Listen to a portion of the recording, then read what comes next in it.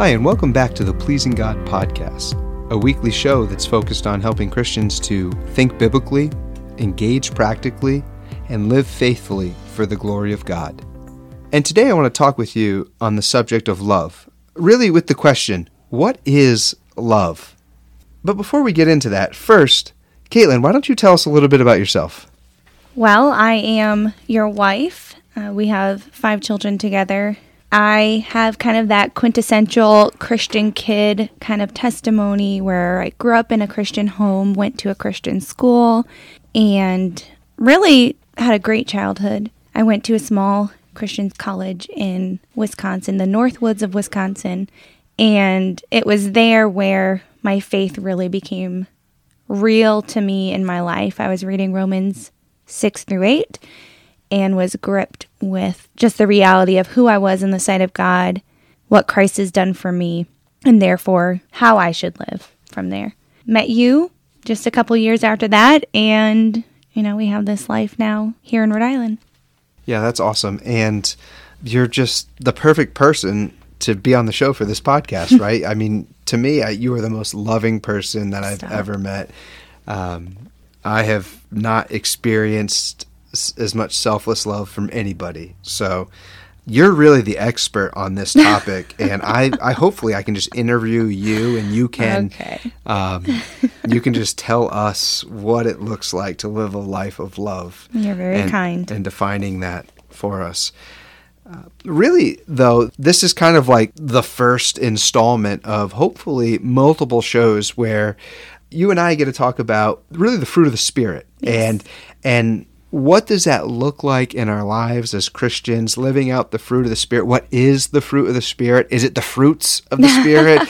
Is it fruit? And how do we exercise that? And what does that look like? So we really want to kind of dive deep. And instead of just kind of an overview of the fruit of the Spirit, which we certainly could do, and I think that would be very helpful to the listeners, but let's pause, take it slow, and explore each aspect of the fruit of the Spirit and how that pertains to our lives. Yeah. I think first we should probably read the text, right? So Paul's writing a letter to the Galatians, and he's coming to the end, and he's talking about what a life that is pleasing to God looks like, what a life filled with the Spirit of God is. And he's contrasting that with a life by the flesh. So a life that is filled with the fruit of the Spirit, Paul says, picking up in verse 22 of chapter 5, he says, "But the fruit of the Spirit is love, joy, peace, patience, kindness, goodness, faithfulness, gentleness, self-control. Against such things there is no law. And those who belong to Christ Jesus have crucified the flesh with its passions and desires." So even before we would get into the actual characteristic of the fruit of the Spirit, when you hear that list, what kind of thoughts come to your mind? Well, I think of them as gifts. They are gifts from the Holy Spirit, from God. Becoming a believer, we possess them.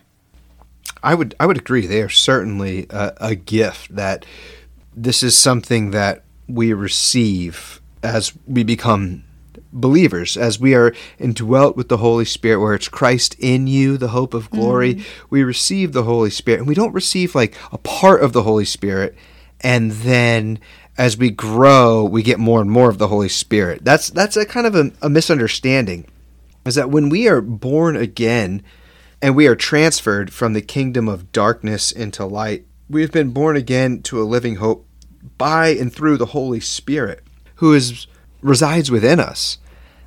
And it's not that he comes with like a little bit of luggage, like he's going to bring some love and joy with him. And then maybe as you're more obedient and you learn more about the Bible, he'll bring gentleness and patience. Like, we have the whole cluster. So when I think about the fruit of the Spirit, I think about grapes. When you look at grapes, there's like this cluster that grows, and each individual grape is one of these, like love, joy, peace, patience. But we're not like picking individual grapes. Like, we want the cluster. We get the cluster. And we get it in complete fullness. We have all of it that we need becoming a believer. He gives it to us fully and not partial patience or partial love. Well, that's convicting. I mean, if you think about it, right? Yeah. As I'm seeking to grow as a Christian, living my life pleasing to God, oftentimes I've prayed like, God, give me patience. Oh, absolutely. On a daily basis, that has been a prayer. But He's given us the full amount of patience that we need on a daily basis. He's given us everything for life and godliness. And that includes enough patience when I have 5 little ones crawling all over me needing something. So what you're saying then is that when we talk about the fruit of the Spirit, that you have these grapes, these attributes, these characteristics.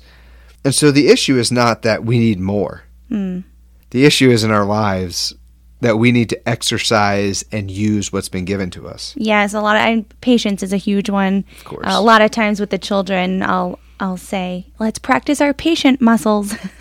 Because just like working out a muscle, it takes practice and discipline and it takes work. Wait, so let me hear you right. So you're saying I should never pray for love, or I should never pray for patience?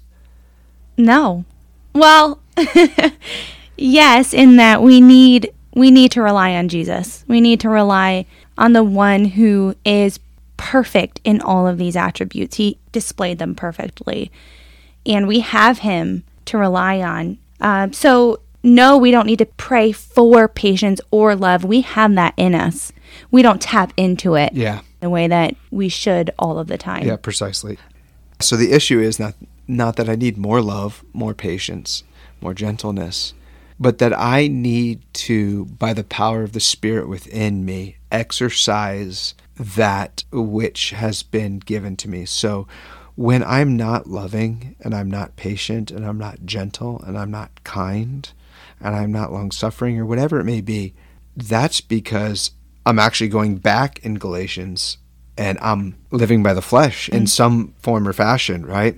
Yeah, it's selfishness, pride, not giving of yourself. A lot of times when we do pray for the discipline of patience or whatever it is, God generally will put people in our path or circumstances in our path to have us exercise those muscles, if you will, or the attributes of the fruit of the Spirit. Yeah, for sure. So the dangerous prayer is like, God, teach me to exercise my patience, or teach me to exercise love, because what you're going to get is not like a bunch of people around you that are like really easy to love. Like you're going to get hard people, right? But again, it's for your good, and it's the glory of God. So as we consider this list of virtues, right, that we have been given in full measure, let's explore the first one, love. And no doubt it's intentional why this is first, right? Right, like, yeah. Love is the foundation of any structure. It's the bottom of the pyramid. It's the basis on which we understand God, the Christian faith. You know, we love, as 1 John says, we love because he first loved us. And so foundationally, we must start with love. And, you know, we ask the question, what is love? Well, maybe a better question to ask is, what isn't love? The world defines love in so many ways. Yeah. And how can we kind of clear the air a little bit when we use this word? Because oftentimes many of us are using the same terms, but we have vastly different definitions. Yeah. Well, first of all, it's not a feeling. Feelings come and go. They're like the waves on the ocean. They come in, they come out. It's not a feeling. It's more of a fixed disposition almost. Love is a verb, right? Love is an action, but not a feeling. It involves feelings. Yeah, absolutely. But this is the whole like high school dilemma, you know, when you think about, you know, boyfriends and girlfriends and like, oh, I love this person.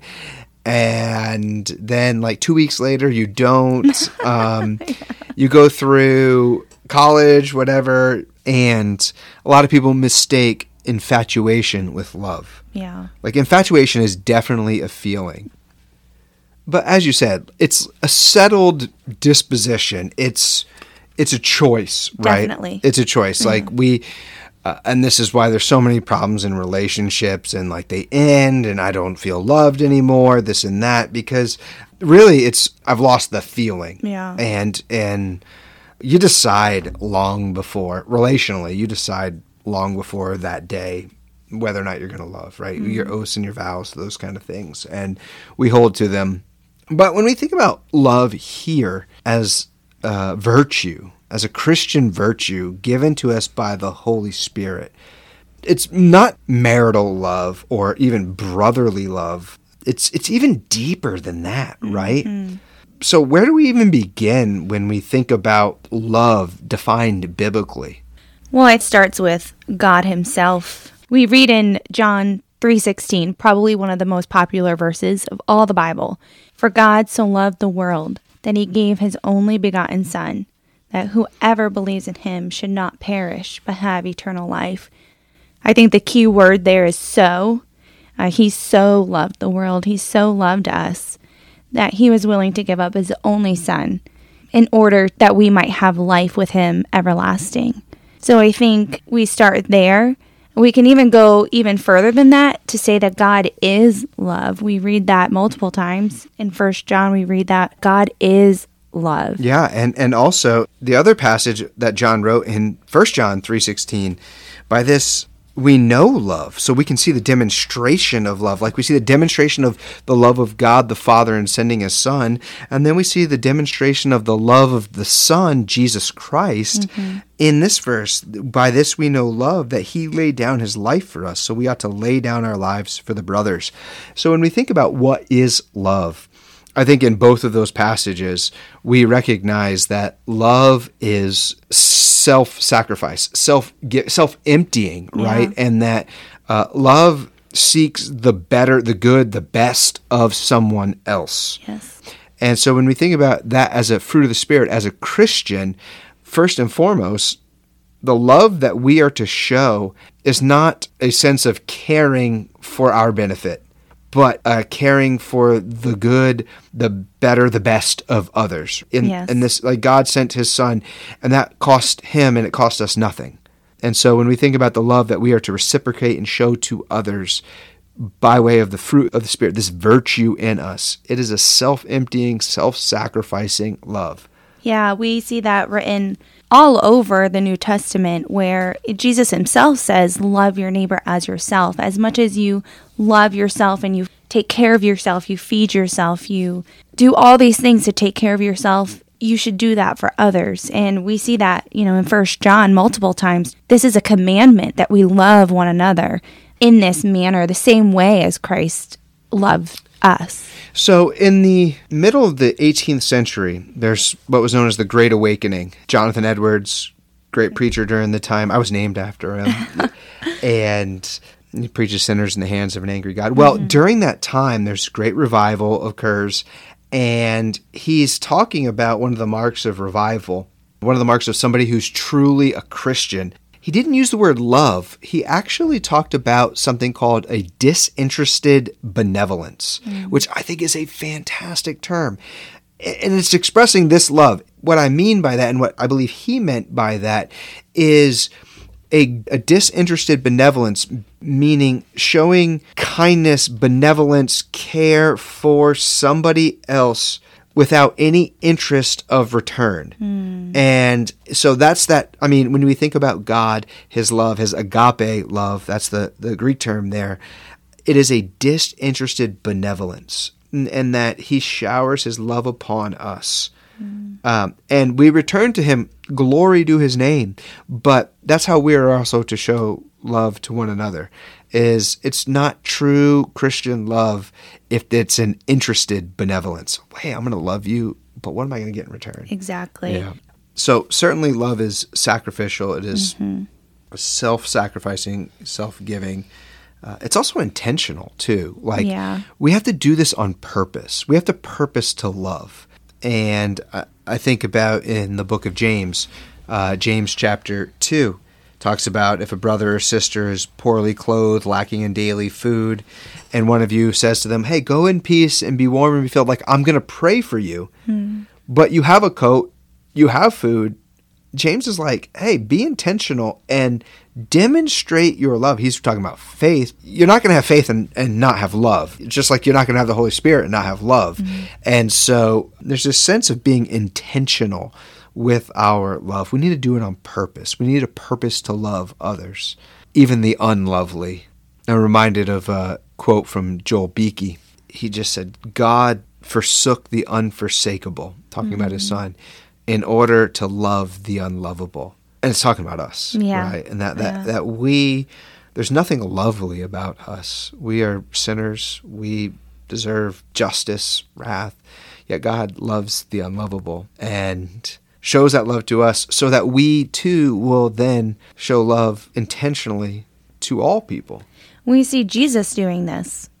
We see Jesus doing this all throughout the Gospels. He cared for and loved on those who were outcasts, who were forsaken by society, who were filthy and unclean, who were disease-ridden, and he showed love without any self-interest, but with full of compassion and love for these people because they were his creation. And he loved them. He loved them when others would not show them love, and they were treated as the least of these of the world. That's very interesting, too, because when we think about Jesus and his love, another characteristic that just comes to my mind is humility. Like, true love is humble. Like, pride and love just seem to be on a collision course, and they cannot be compatible. I've never met an overly proud yet loving person. I think of the story when Jesus healed the man who was lame, and the Pharisees came to him and said, "Who did this? Who healed you?"